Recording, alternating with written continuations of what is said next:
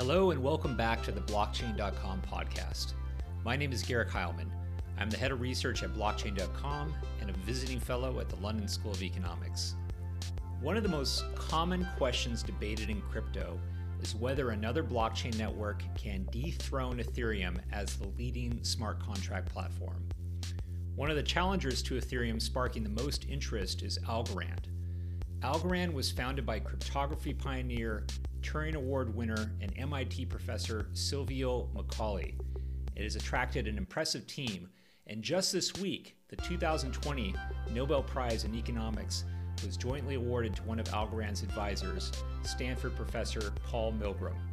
We're excited to share with you a recent conversation that blockchain.com co-founder Nick Cary and I had with Steve Kokinos, CEO of Algorand. On this episode, we discussed with Steve Algorand's growing adoption for stablecoin and central bank digital currencies, what exactly it means to hold the title of CEO for a blockchain network, and of course, how Algorand compares with Ethereum and why, in Steve's view, Algorand will win. Thank you for listening, and we hope you enjoyed the episode.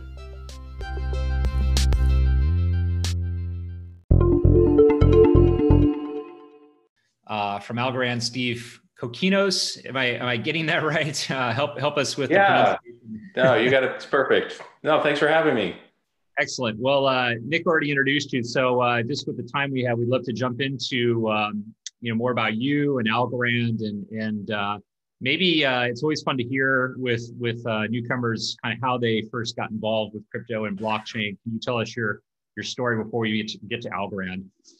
Yeah. So I'm a serial entrepreneur, and I started my first business when I was 19, when I was still in college, and it was mid 90s to date myself.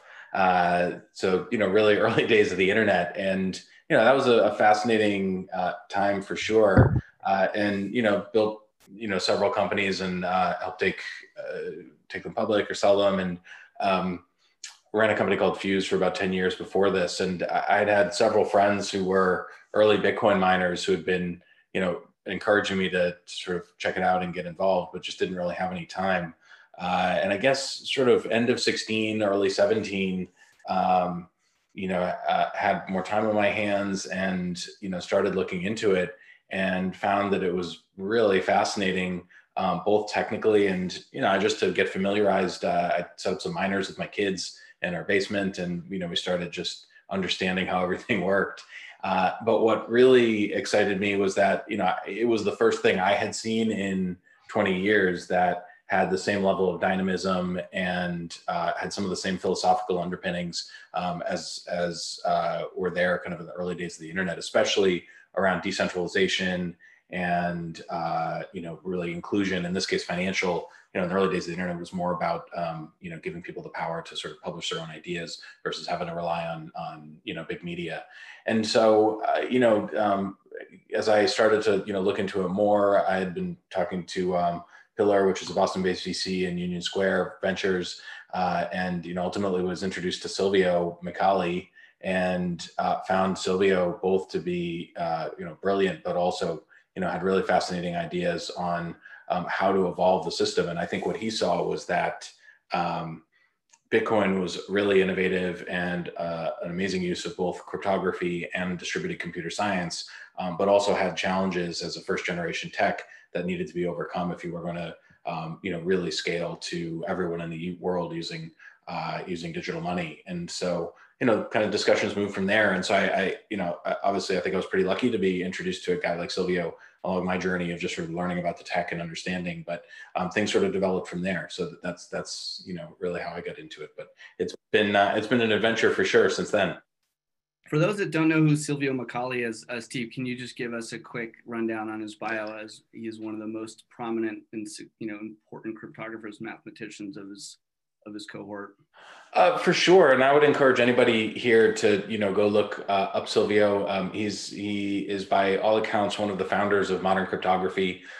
He's a winner of the Turing Prize, which is the sort of highest honor in computer science, and contributed to many of the cryptographic primitives that help secure the internet and banking systems, but also is specifically the inventor of zero knowledge proofs and verifiable random functions, both of which are used broadly in many different blockchain approaches. So very interesting person. Has been a longtime professor at MIT and really helped create their cryptography practice in the computer science department or cryptography department. And I think more than that, I think a lot of the sort of innovations and a lot of the people who are big contributors in the cryptographic field were either students of his or have collaborated with him along the way. So it's definitely he's an influential figure in that world. Thanks, Steve. So I'll take the first question. I know Garrick has a bunch of them, so I'll let him follow up. But just for everyone's introduction to it, in your own words, like, can you please describe, what is the fit to purpose, sort of vision for Algorand, and how does it kind of fit between Bitcoin, Ethereum, and maybe some of the newer other cryptocurrency protocol projects? So yeah, give us sort of the layman's overview of what is Algorand working toward achieving. Sure. So I'd say at the most basic level, Algorand is a ground up effort. So it's entirely new technology. It is both a consensus protocol and a smart contract platform. And I'll explain how we approach that. That's a little bit different.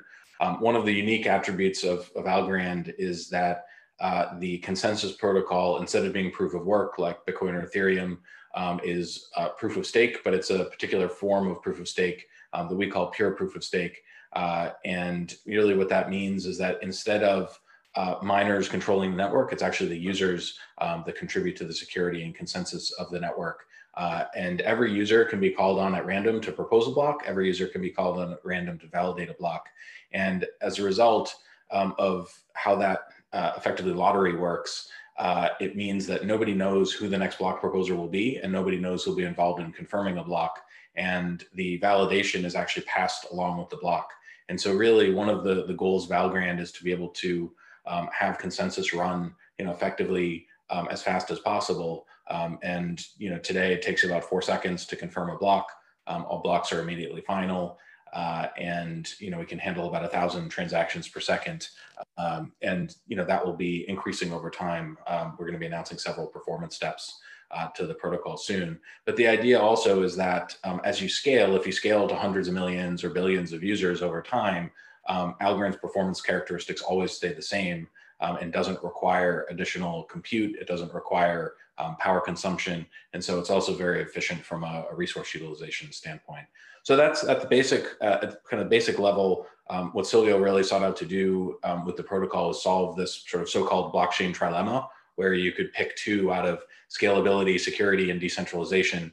He felt that they could all be solved, but really it just required novel approaches to solve some old computer science problems, like form a new form of Byzantine agreement and other things. I would encourage anybody to go. Silvio has many videos explaining simply how the protocol works, and for anyone who's interested, please go check that out. The second part is, we've spent a lot of time thinking about how you need to operate at scale and how people use smart contracts and other primitives. And so subsequent to launch, we've rolled out several protocol upgrades. One created what we call ASAs, which are Algorand standard assets, the ability to create any form of asset that you'd like.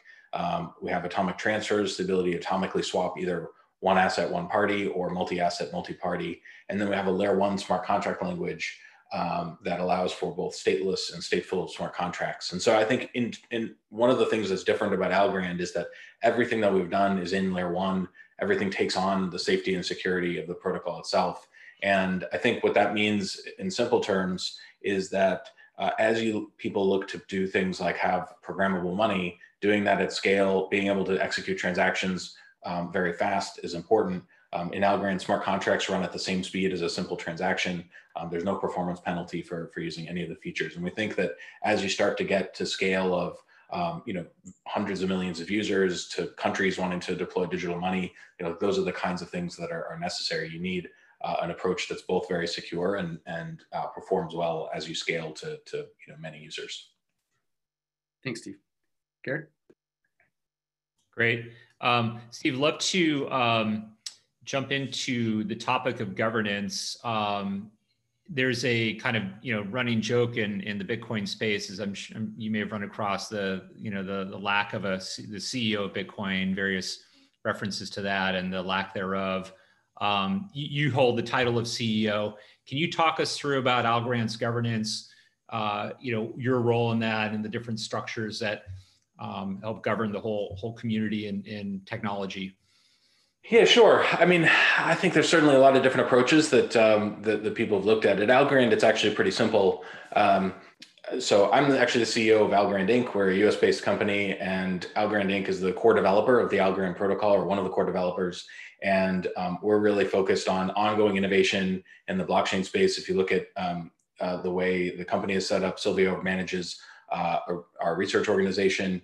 Published dozens of papers post-launch. So we're always looking at ways that we can innovate, we can contribute to standards, and then always looking to enhance the protocol and also look at ways we can bring new tools that people might find useful to the market.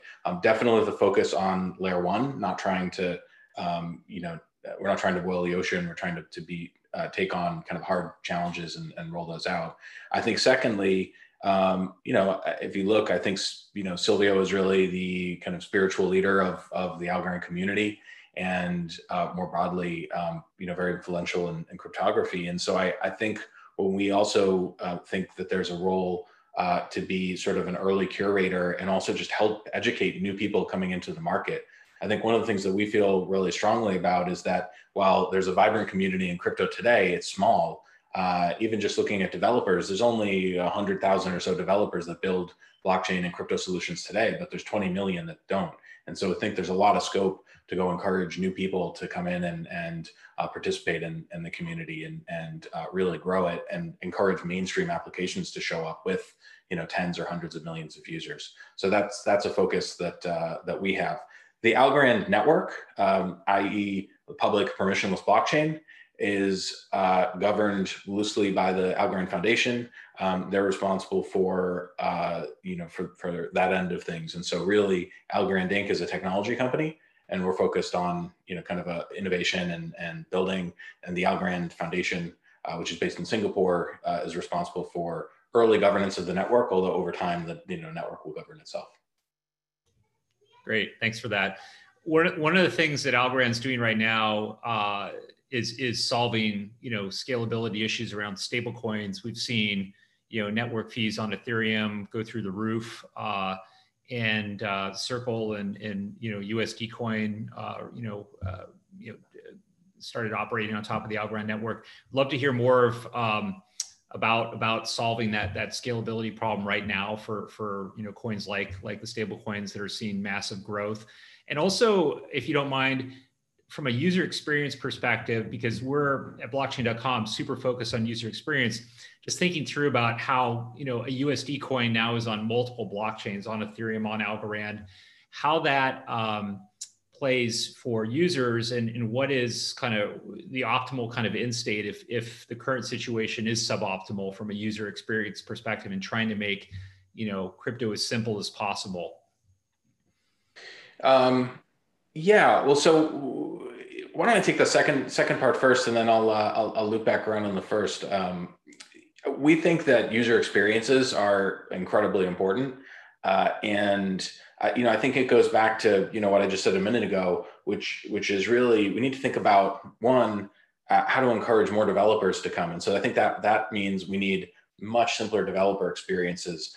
One of the things we've focused quite a bit on is having how-tos and kind of easy guides for people to follow, code examples, but also just creating libraries and SDKs that are for the languages that people already use. We think that there's sort of a minimum that people want to actually have to learn that's new, and that right now all of the plumbing that people have to learn in crypto is just much too complicated for people that are looking to come and really just build applications that work for their end users. So I think that's one end. On the other side of it, we definitely are excited that USDC and other stable coins like Tether have decided to deploy on Algorand. We think having native stable coins and a variety of assets enhances the value for anybody who's creating applications. And I can give kind of a quick example Republic is recently deployed on Algorand as well. They have a regulated security token that they use for crowdfunding, but they actually pay out dividends to their users in USDC. And so based on your holding of the Republic security token, this is all done natively on chain. They have smart contracts will then pay you out in USDC. And so we think that that's the kind of application that having stablecoins on chain is a real enabler for. Now, I think certainly, right now, the fact that different assets are starting to live on different chains can be complicated. I think it's really the developers and the end user applications that have to really take care of that simplicity for people. And so the second part to your question, which I think is linked to the first part of the question, is that we think that both developer experiences and end user experiences have to improve a lot. And I know you guys are philosophically on the same page at blockchain.com and making it like really great for people. But I think there needs to be more and more of that. And the way we think about a blockchain like Algorand is that really, blockchains need to become a public utility, just like the internet is, or electricity is, or water is, and that more and more as developers start to get more comfortable, we think that a platform like Algorand would be more of a sort of a decentralized resource that people use, but akin to something like AWS in the way that when you fire up Netflix and watch a show, they're relying on AWS in the back end. There's an AWS advertisement in Netflix, so the end user need not know that. And so I think it's very important that we give the right tools to developers, but then also the people building applications really think about the end user experience and make sure that they're using decentralized tools in a way that benefits the end user, but not necessarily sharing the complexity of what's going on behind the scenes with them. Thanks. I had a question for you, Steve. And Garrick's done a lot of research over the last few years around studying the heuristics and the specifics of different network activities. It's partially to create a dialogue around what are we supposed to be looking for on these public ledger tools, whether it's total transactional volume, economic velocity, the actual economics of the distribution of the coins, these things.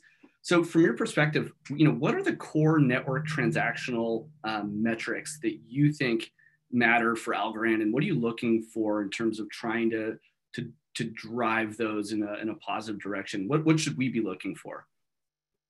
Yeah, well, so first, I'll just encourage everyone to stay tuned. We're going to be publishing, we're going to have a stats dashboard that we publish ourselves to help people understand what's going on chain. I think one of the problems is that it's a little bit of a apples and oranges comparison that tends to happen between chains and across chains, and that can be whether it comes to performance, where many people claim performance, but a lot of them made shortcuts around decentralization, which is we focused a lot on decentralization. So I think there's different ways that need to be thought about it. And I think that ultimately there needs to be a standard view on some of this stuff. But I think to just answer your question simply, I think there's no one simple answer, but we think transactional volume, number of wallets on chain, number of active wallets, also things like transactions per second that people are seeing is important,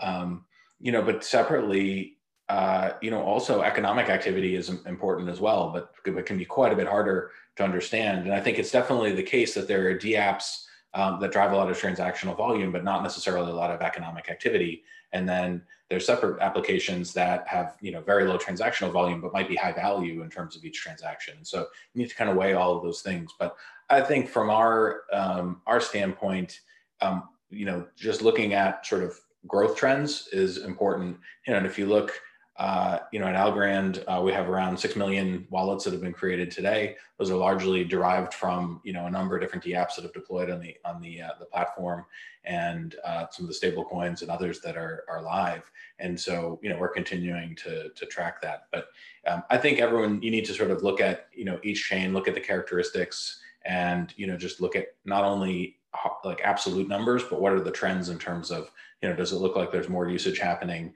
Is it growing? For us, seeing new applications deploy on chain is something that we get really excited about. And so we've been happy to see that as well. A super important reminder for first time crypto curious when they're looking at different, protocols that Not all of them are made equally, and it is difficult to compare them sometimes. So it does require, I think, significant study. Garrick, why don't you ask the next one? Yeah, no, thanks for asking that question, Nick. And yeah, just to add on to that, I think this is a real area that we all need to work together as an industry on to get also just kind of reliable metrics as well. It's still possible to game metrics, and so there's a challenge there. Potentially, especially with networks that have very low transaction fees, of course, and where there isn't that friction built in economically. But I appreciate the work you guys are doing there, Steve, to highlight more of the key stats. I look forward to seeing that.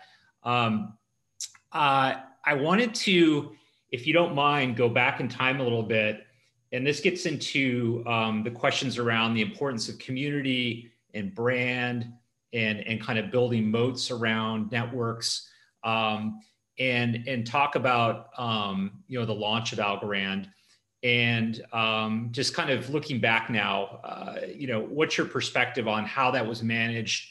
There's been a lot of discussion in the DeFi space this summer about fair launches. What is a fair launch? How do we define that? And so on. I'd love to hear your perspective on sitting here now in October 2020, with hindsight, about the Algorand launch, how that was managed. How happy are you here today? What is the legacy of kind of how launches are conducted in terms of the brand, the community? And I think everyone recognizes that's a really important part of kind of building a moat, building a growing, healthy blockchain network.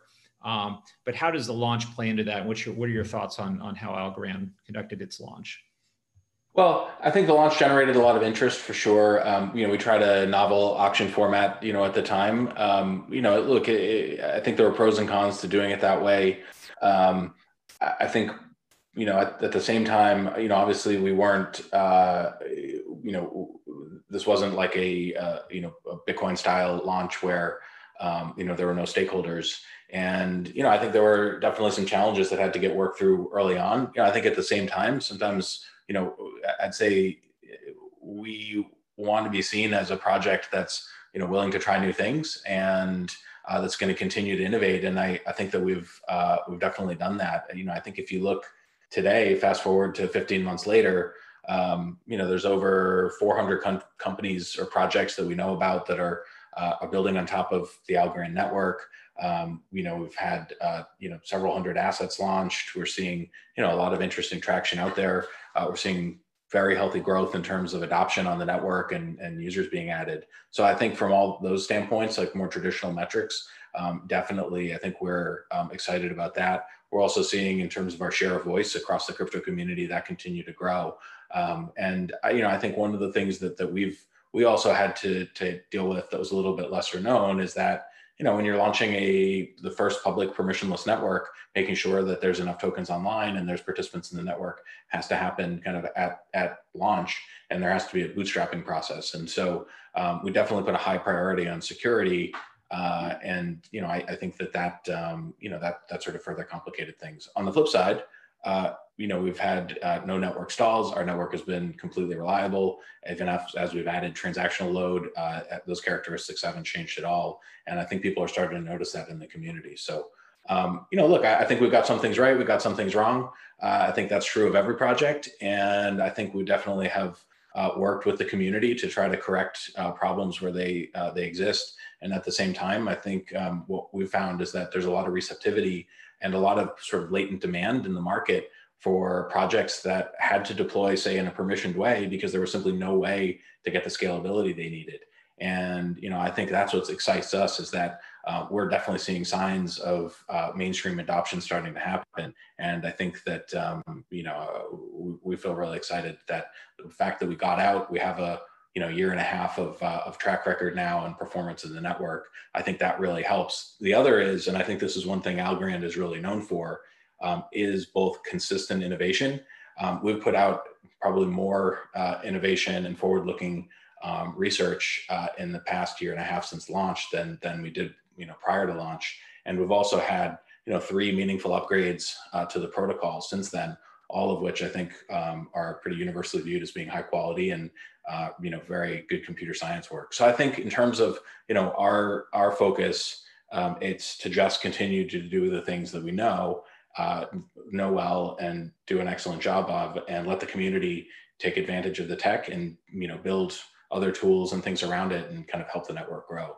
And that's going to continue to be what we focus on going forward is really kind of core tech and working with the community to kind of do other stuff. So so far I think we're really happy with how things have progressed. But yeah, I mean, it's listen, anybody who's launched a protocol, a public protocol, knows it's an adventure, and the crypto markets are very dynamic, and I think all those things kind of play into it. But our goal also is to get out and be one of the early next gen chains that hit the market, and to be able to build up some credibility for kind of the tech and the way it performed.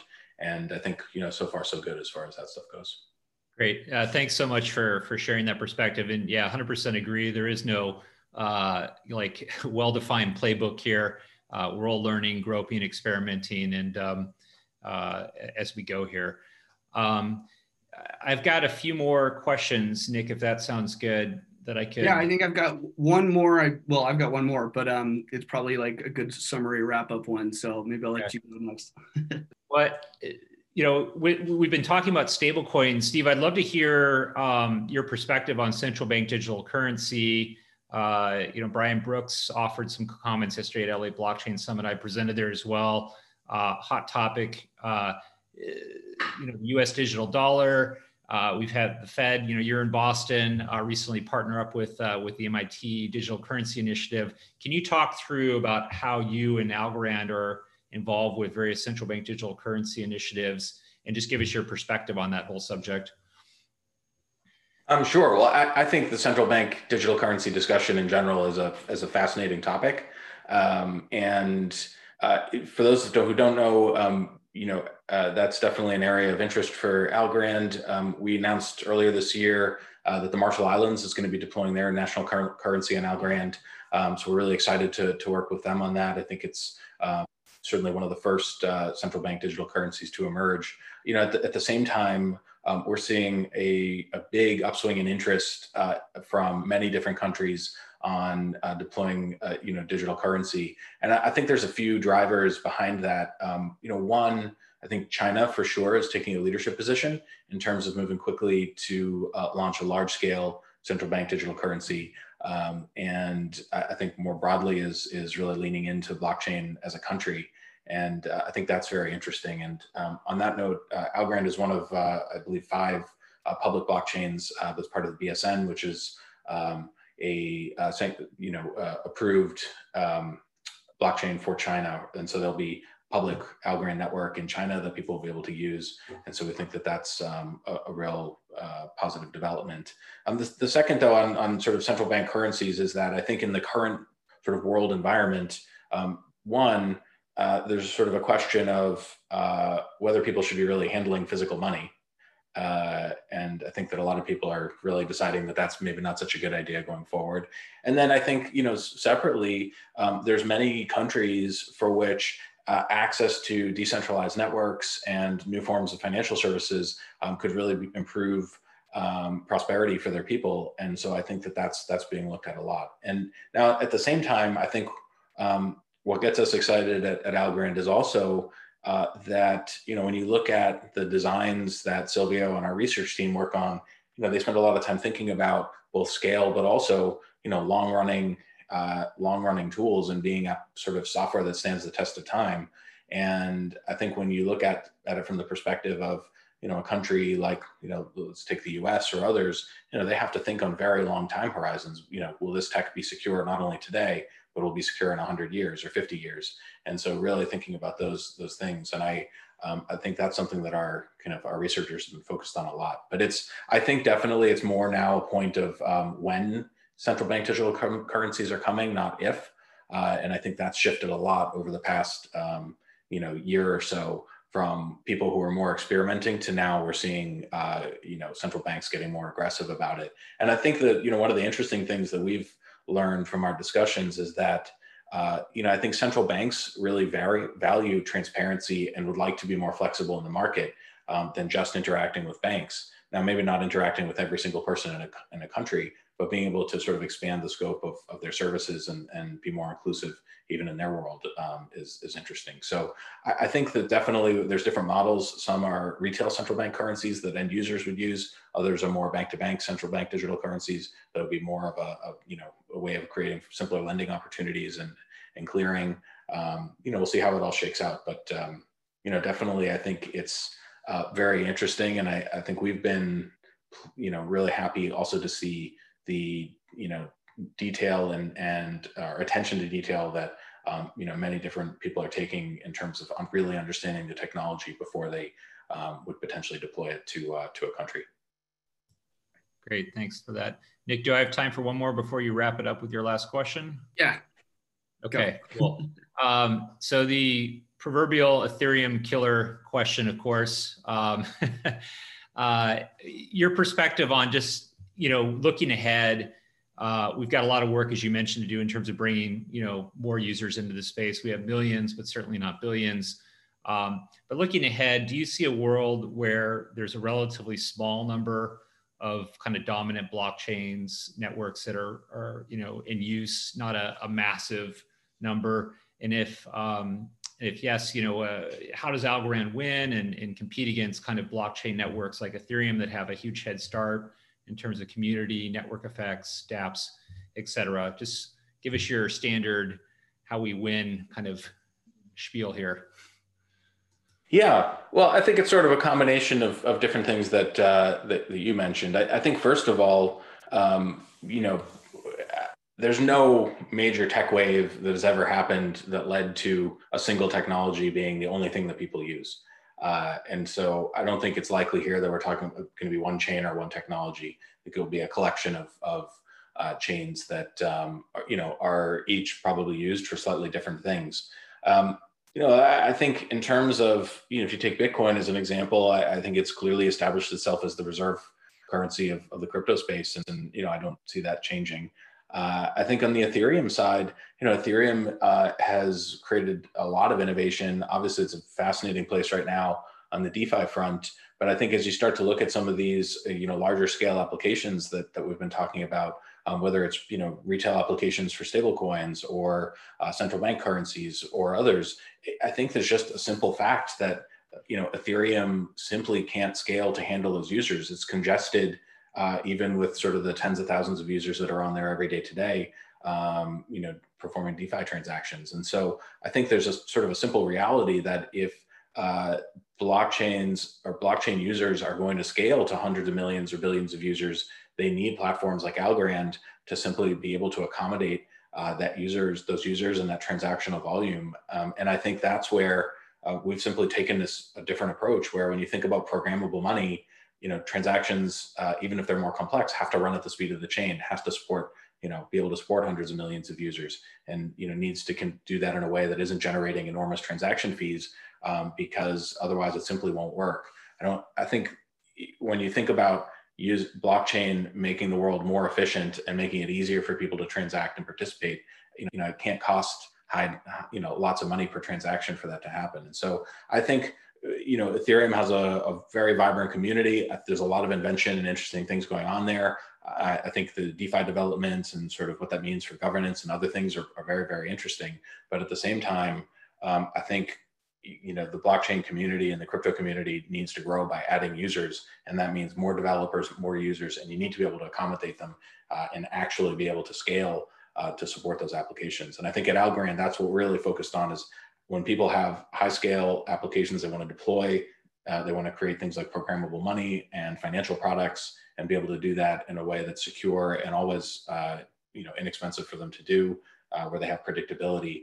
We can really be that platform. And I think there's a gap in the market that needs to be filled, and, that'll help the whole market grow. It's not obviating the need for platforms like Ethereum or Bitcoin, but I definitely think there is more needed in the market than has existed up until now. So, we're excited to kind of, continue to establish ourselves. We're starting to see, great user growth on the network, and, excited to watch what people build. Thanks, Steve. All right. So what can we look forward to that you're excited about that you can share with us, in the near term roadmap that you guys have been concentrating on? So give us maybe a peek over the horizon on what the team over has been focused on. Yeah, so there's a few different things that are on our near-term roadmap that we're really excited about all of them. I think they're going to be great. One is, and we'll be sharing more about this soon, we're going to be building a permissionless token bridging system that will allow people to move assets on and off of Algorand. And we think that interoperability in general is a big theme. And so we've really been focused on thinking about how you do that in a decentralized way. And, even though people need to work between chains, there needs to be a way of doing that without having to rely on centralized parties. So that's one area we'll be sharing more about. Second is we think performance is something that always needs to be improved. We expect to move. Today Algorand runs at about 1100 TPS. We'll be moving that to something probably closer to 10,000 by the beginning of the year. So we're going to be announcing more on how we're doing that soon. We think that keeping performance as sort of a non-issue is important. And so we want to be way out ahead of that. So I think that's second step. And as we've done with everything else, those enhancements will be done without sacrificing decentralization, without sacrificing finality or anything else. And we'll probably actually come with the network running faster than it is today. So we're excited about that for sure. And then, moving forward from there, we announced recently our collaboration with Blockstack on Cary, which is a smart contract language. We think in pursuit of creating simpler and simpler experiences, while our layer 1 smart contracts are useful in many cases, there are also longer running applications and applications that require more compute.